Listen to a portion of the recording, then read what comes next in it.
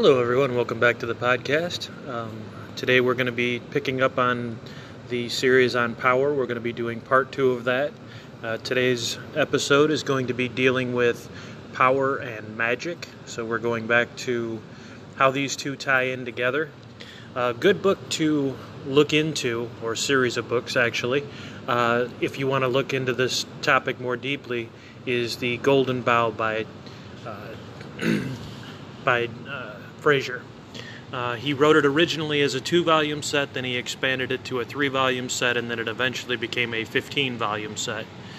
In this series of books, he traces ancient religions from all over the world, traces how they started out, how they influenced the things that came after them. Anyone who is heavily in the field of literature will notice that a lot of early and mid-20th century writers were highly influenced by Fraser's work, including people like T.S. Eliot. But I want to focus today mainly on magic and how this played into power. When we think of magic, we think of things that are able to manipulate and people who are able to manipulate the physical world. And there's an old saying that any sufficient technology would be indistinguishable from magic. And so the first magicians were people who really had to observe the natural world in order to be able to do the things that they did. For example, curing people. This was done by the medicine man, by the shaman. This was done by someone who knew magic at the time, which is what they considered it. Medical science is very, very much later. Predicting eclipses. This was all seen as part of magic. Anybody that could predict things in the natural world and teach people how to overcome those things had a great deal of power. This is where a lot of the fertility festivals, the harvest festivals, things like this came into being. You had people who observed the natural world and then would know when you were going to have floods based on, patterns over the years, when was the proper time to plant. Basically, magic was technology. And technology and the secrets of it were heavily guarded. They were kept by a few people. And those people were tied directly to the people in power. When you control information, you control everything. When you can be the one that, if someone gets sick, you can make them better. If you can know what to do to avoid floods, or I should say to avoid the devastation of floods and get people out of the way. So the early magicians were actually, in a lot of ways, the early scientists. And Fraser talks about this, how magic kind of eventually turns into science. Because if you want to be a good magician, you have to know the way that the world actually works. And in order to do that, you have to be a keen observer of that world. So things like astronomy come from astrology. People would track the movements of the planets and the stars, and were able to predict things, like I said, like the equinoxes, like the eclipses, solar and lunar. You have the the magic that was looking at crops and how to blend certain crops and how to grow certain crops. This becomes the beginnings of biology and the beginnings of animal husbandry, how to breed animals. This information was closely guarded. There were only a few people who knew it.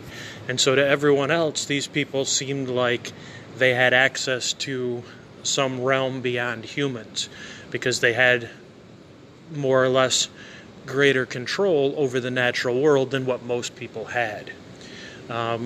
This is something that really has never changed with humans.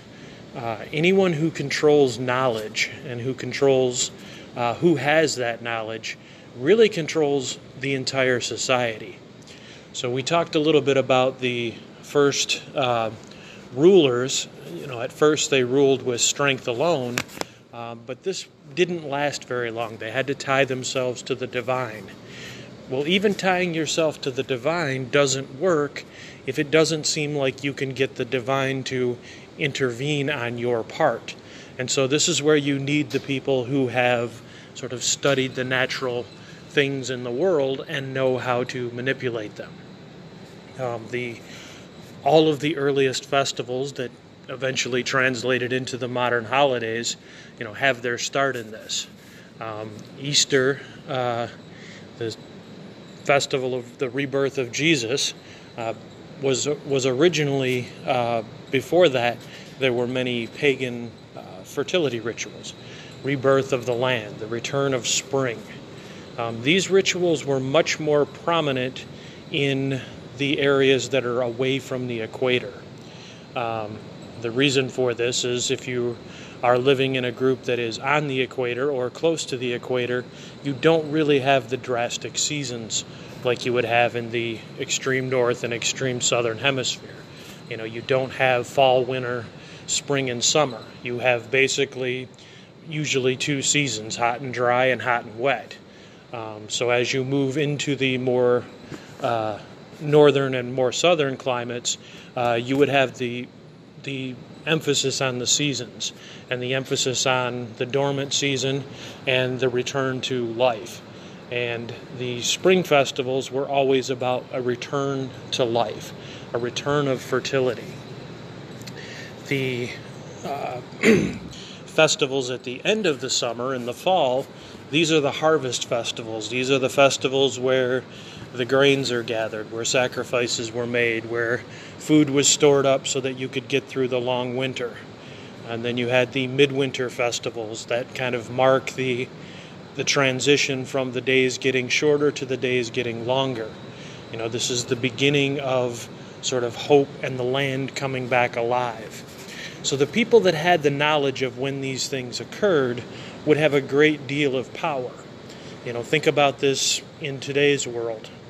If you have no idea how a car works, as far as how to fix one, you are completely in the power of people who do know how that works and who do have the ability. Now, in today's time period, we have a lot more access to the internet and a lot more access to information. But these secrets back then were closely guarded. In fact, only the elite were even allowed to know these secrets, and in the societies that had reading and writing, only the elite were allowed to know how to read and write. Even as you go into the later time periods, into what are considered the Dark Ages or the Middle Ages, it was often illegal for people to read the scriptures unless you were part of the church.